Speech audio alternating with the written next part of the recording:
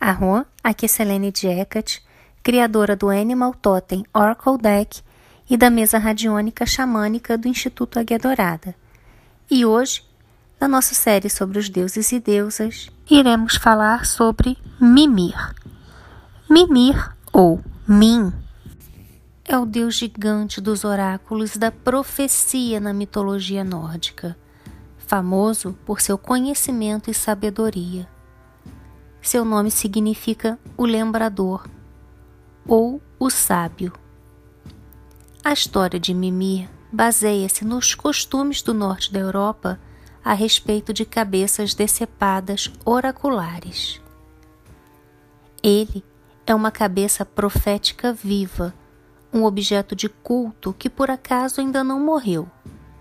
Por acaso não, a gente vai ver mais adiante porque essa cabeça continuou viva e aconselhando. Na mitologia nórdica, Mimir é o mais sábio dos deuses. Ele possui um poço chamado Mimisbrunr, localizado na segunda raiz da árvore Yggdrasil. E segundo as lendas, aqueles que beberem deste poço obterão mais sabedoria. Mimir é um dos deuses gigantes antigos e, segundo alguns livros, foi responsável por algumas mortes de pessoas injustas que tiravam vidas. O nome de Mimir provavelmente deriva de uma reduplicação do verbo proto-indo-europeu mer, que significa pensar, relembrar, refletir, se preocupar com, e em última análise, relacionado à palavra memória e a seus conceitos associados. Com base no Havamal 140, onde Odin aprende 9 canções mágicas do irmão não identificado de sua mãe Bestla, alguns estudiosos teorizaram que o irmão de Bestla, na verdade, pode ser Mimir, que então seria tio materno de Odin. Mimir é filho de Boltorn e neto de Bergelmir, primeiro chefe dos gigantes de gelo. Antes da morte de Aurgermir, ele foi para o submundo da época, Jormungandr, e se tornou o consorte da deusa da morte original, Hel, mas não é a Hela, que eu falei no vídeo aqui, que tem no canal, filha de Loki. Quando a enchente veio, Hel o libertou e disse que ele deveria guardar uma fonte particular, um poço sagrado, que se formou em Jotunheim, próximo a uma raiz protuberante da árvore do mundo Yggdrasil. Mimir ficou na primavera por tanto tempo com água até o pescoço que as montanhas Kiolen cresceram em seus ombros. Neste mito ele continua a ser o guardião da pedra viva, e algumas obras de arte foram feitas dele, como a estátua viva esculpida em uma enorme montanha, o poço da sabedoria emanando de sua boca. Finalmente, ele decidiu deixar a primavera, talvez porque queria ver o mundo. Mimir já havia partido há tempo suficiente para reconhecer poucos da nova geração de gigantes pós-dilúvio. Seu pai Boltorn morrera no dilúvio. Ele soube que a filha de Boltorn, ou sua irmã Bestla, morava em Asgard, a honrada mãe do Allfather, do pai de todos. Mimir viajou para Asgard e a procurou, e foi recebido então pelo próprio Allfather, por Odin, como sendo seu tio de Odin. Depois de ter estado imerso durante tanto tempo na fonte do conhecimento, Mimir havia aprendido muito, e Odin fez muito uso de sua sabedoria. Quando os Æsir descobriram que o espaço ao redor da árvore havia sido invadido por outra raça, os Vanir, que fizeram seu próprio mundo e estavam preparados para defendê-lo, a guerra estourou. Durante vários anos a luta continuou sem nenhum vencedor claro, e finalmente os Aesir sabiamente pediram uma trégua e concordaram em trocar reféns como parte do acordo. Odin pediu que Njord, o deus dos marinheiros, e seus 2 filhos, Freyja e Freyr, fossem os reféns Vanir.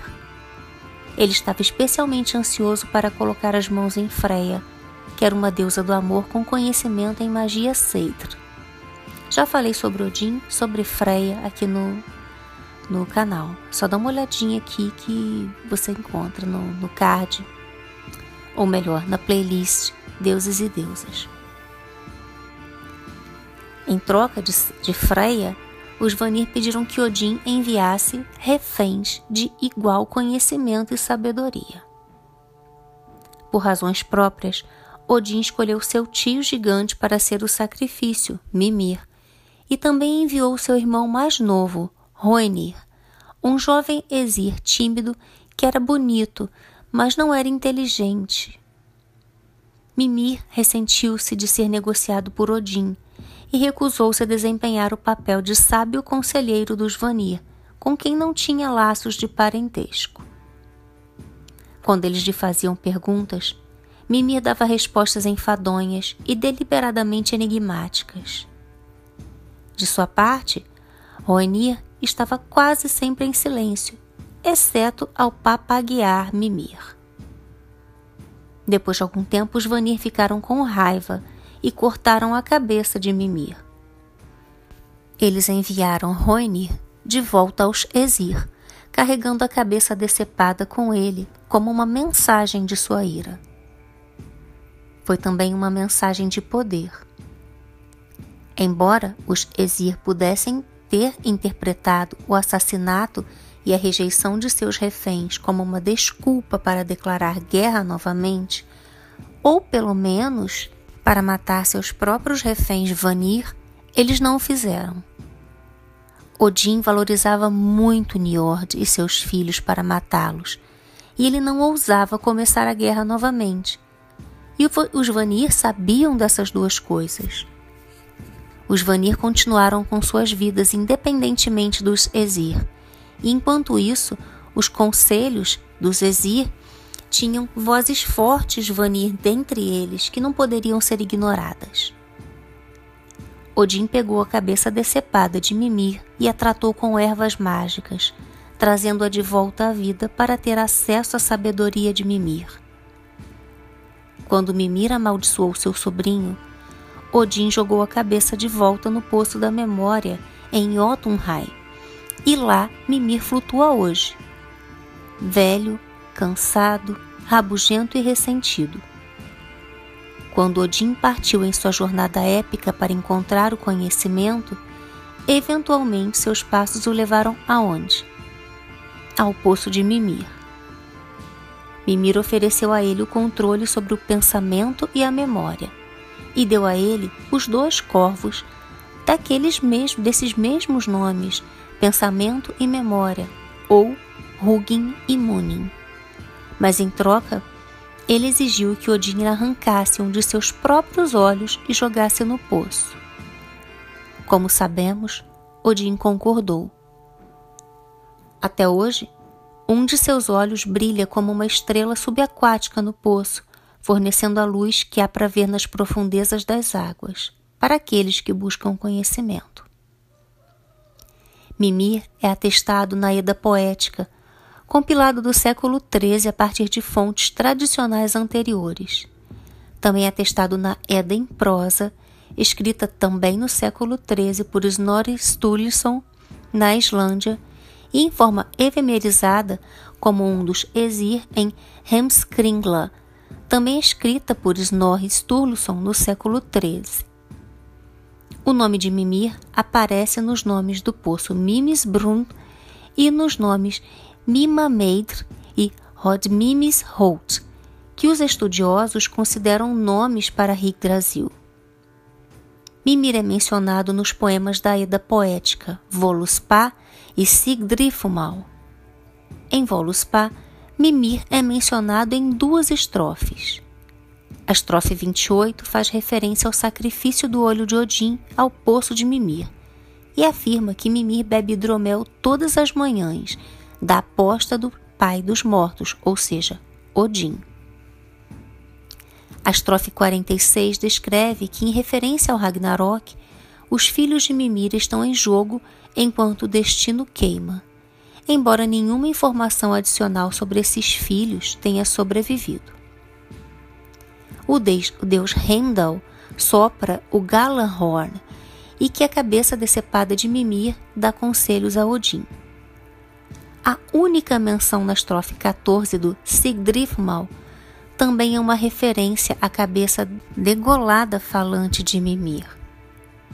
As estrofes 20 e 24 do poema Fjolsvimsmal referem-se a Yggdrasil como Mimameidr.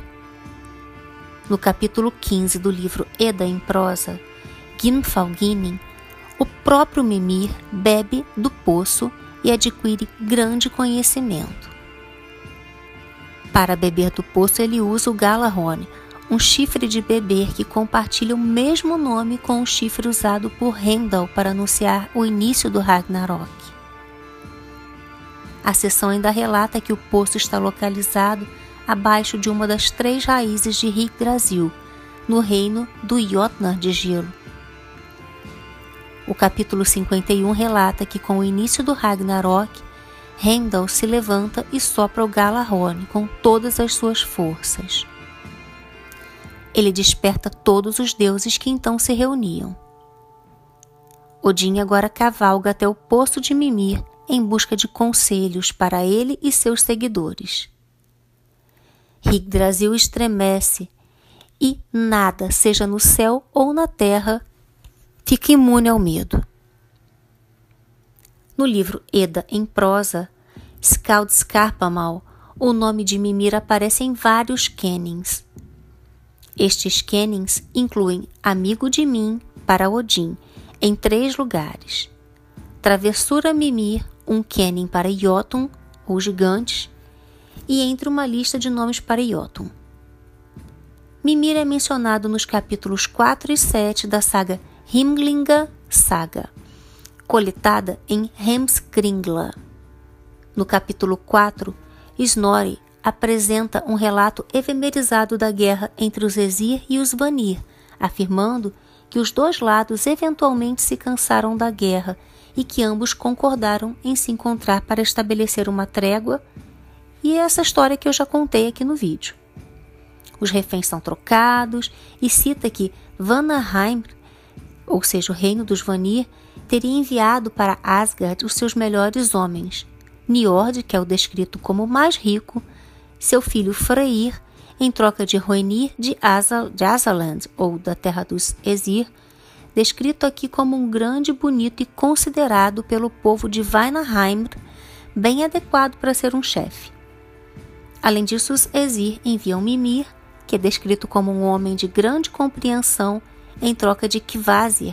Aqui fala Kvasir e não fala Freya, que Snorri Sturluson descreve como o homem mais sábio de Vanaheim. Snorri continua que, ao chegar a Vanaheim, Hoenir foi imediatamente nomeado chefe, e Mimir frequentemente lhe deu bons conselhos. No entanto, quando Hoenir estava em reuniões e sem Mimir ao seu lado, ele sempre respondia da mesma maneira: deixe os outros decidirem. Provavelmente os Vanir suspeitaram que eles haviam sido enganados na troca pelos Æsir, então eles agarraram Mimir, decapitaram-no e enviaram a cabeça para Asgard, como a gente já sabe. A cabeça de Mimir é novamente mencionada no capítulo 7, em conexão com Odin, onde Odin é descrito como mantendo a cabeça de Mimir com ele e que divulgou as informações de outros mundos. Mimir é o deus das águas subterrâneas, e como elas, sua sabedoria é profunda e oculta. Ele tem uma linha bastante direta com a biblioteca dos registros acásticos, bem como um bom relacionamento com as Norns, razão pela qual as pessoas o incomodam com perguntas. Se pretende entrar em contato com Mimir, seja bastante respeitoso, pois ele guarda rancor, e não gosta que brinquem com ele. Ele também está velho, cansado, caprichoso, amargurado, irritadiço. Ele pode gostar de você e, nesse caso, pode até ser cooperativo, embora possivelmente será sarcástico e ofensivo. Se ele não gosta de você, ou até mesmo se ele gosta de você e até das ofertas que você o presenteia, mas ele está de mau humor nesse exato dia, você é melhor pensar em voltar em outro momento para se comunicar com Mimir. Se Mimir disser que a única troca pela sua pergunta é você responder uma de suas perguntas, das perguntas do próprio Mimir, não aceite o desafio. É aconselhado não aceitar esse desafio. Em primeiro lugar, porque você não vai conseguir vencê-lo nesse jogo. Lembre-se que ele detém toda a sabedoria. Ele sempre vai vir com alguma coisa que você não conhece. E ele é especialmente bom em encontrar coisas que você deveria saber, mas não sabe. De modo que você vai ficar se torturando, se sentindo estúpido e, como descrito nas fontes, nos momentos antes de morrer. Pois é, o preço da perda desse jogo com Mimir seria a decapitação. Mas não pense, porque ele é uma cabeça decepada em um poço, ele não vai poder fazer isso. Porque ele vai arrumar um jeito de fazer alguma lâmina flutuar ou cair do teto, voar das paredes, antes mesmo que você possa se desviar delas. O leve a sério. Se ele estiver com um humor sanguinário, peça desculpas por incomodá-lo. Deixe sua oferta para talvez adoçar a disposição dele em relação a você em outro momento e volte em um momento mais adequado. Lembre-se que até Odin teve que extrair um de seus próprios olhos para obter um pouco da sabedoria de Mimir. Ele não é um deus para brincadeira. Mesmo que ele responda a sua pergunta, lembre-se de que ele pode torná-la deliberadamente enigmática ou deixar de fora informações importantes que podem enganá-lo se você agir de acordo com elas. Ele não vai, entretanto, mentir, porque Mimir nunca mente. A verdade é sua arma para manipular e para atacar. Se ele se oferecer para dizer a data mais provável da sua própria morte, sugere-se que você recuse. Embora seja muito tentador saber, a próxima tentação será tentar evitá-lo. E isso acaba mexendo com os fios de Wyrd e no trabalho das Norns, e muitas vezes pode simplesmente cavar mais fundo no buraco. Além disso, desperdiça sua pergunta, que você foi para fazer a ele, e ele pode não estar afim de responder a nenhuma outra. Mimir é capaz de tocar o vazio, o tipo de vazio que está além da solidão, e para alcançá-lo você deve passar por esses lugares e sair do outro lado, e se dispor a ser um oráculo, vai fazer de você um outro oráculo, o próprio oráculo. Afasta você da massa reconfortante das pessoas, do lugar comum. Entenda que ao fazer isso, você nunca mais será uma pessoa comum, nunca mais será uma dessas pessoas que você está acostumado. Vai te afastar dos seus amigos, dos seus familiares, porque Mimir faz de seus devotos um oráculo vivo, existindo apenas como olhos para ver e boca para falar. Abaixo do vazio e ecoante poço da sabedoria, acompanhado apenas pelos mortos. Sua única luz e consolo é um sacrifício extraído de um questionador relutante. Essa é a essência do que seja um oráculo, mesmo que seja apenas durante um curto período de tempo. E no início, isso pode ser aterrorizante. Você pode se sentir solitário, cheio de dúvidas. Mas acredite que há um ponto além dessa provação. E esse ponto é de sabedoria, não de dor. Seus símbolos são o poço, a árvore Yggdrasil, cabeça e máscaras. Quanto às suas oferendas, Mimir é um deus oracular, mas ele exige ofertas para ajudar quem o procura. Ele não vai dar nada de graça. Ele pode alcançar as profundezas do poço do conhecimento, mas vai desejar alguma coisa em troca. Ele aceita bebidas alcoólicas fortes, derramadas em uma tigela grande de água ou em um poço de preferência, corpo de água doce como um lago, lagoa ou riacho. E, no entanto, ele às vezes quer ainda mais. Frequentemente ele vai pedir 1 ou 2 gotas de sangue, ou talvez uma ação que você deve realizar antes que ele dê sua resposta. Você pode estar certo que mesmo que a ação pareça fácil, quando você for executá-la vai ser difícil, talvez excruciante. Ele quer ver você trabalhar para isso. Ele quer que você se sacrifique de fato, que você se esforce. Outra oferta para Mimir é ser um de seus olhos durante um dia. Para isso, você deve ser um recipiente apropriado, o que significa que você vai precisar ter um poder psíquico suficientemente reforçado ou fortalecido para que ele coloque os próprios olhos em você. Se ele concordar, então, durante um dia, de sol a sol, tudo que você vê, ele vê também. Ele geralmente não fala, ou se dá a conhecer durante esse período. Você estará emprestando seus olhos e não seu corpo. Embora ele possa solicitar que você faça um esforço para observar certas coisas, é mais provável que ele deixe você escolher e depois veja o que você escolhe. Ele o julgará com base no que você escolher mostrar para ele e poderá rejeitá-lo se achar que não vale a pena a resposta. As cores de Mimir são as cores do poço, desde o verde azulado brilhante ou um verde muito escuro, quase preto, como a água preta esverdeada de seu poço.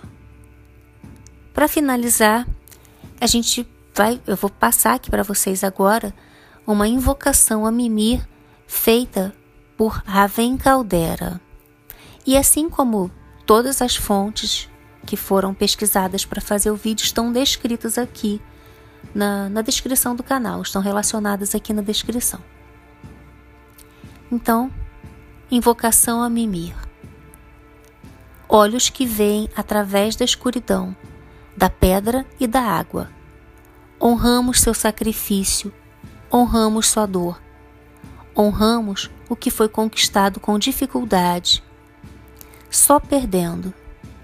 Salve avô da primavera sagrada, você que tem dado muito no serviço.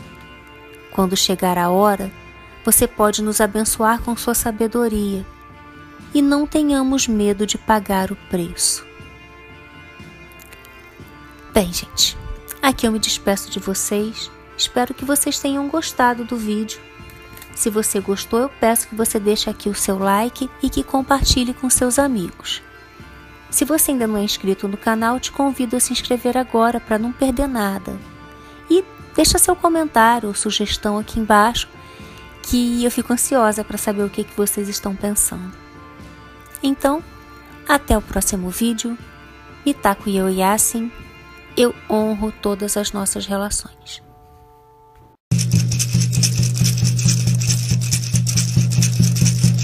Yana hey nay nay, Yana hey nay nay, Yana hey nay nay, Yana hey.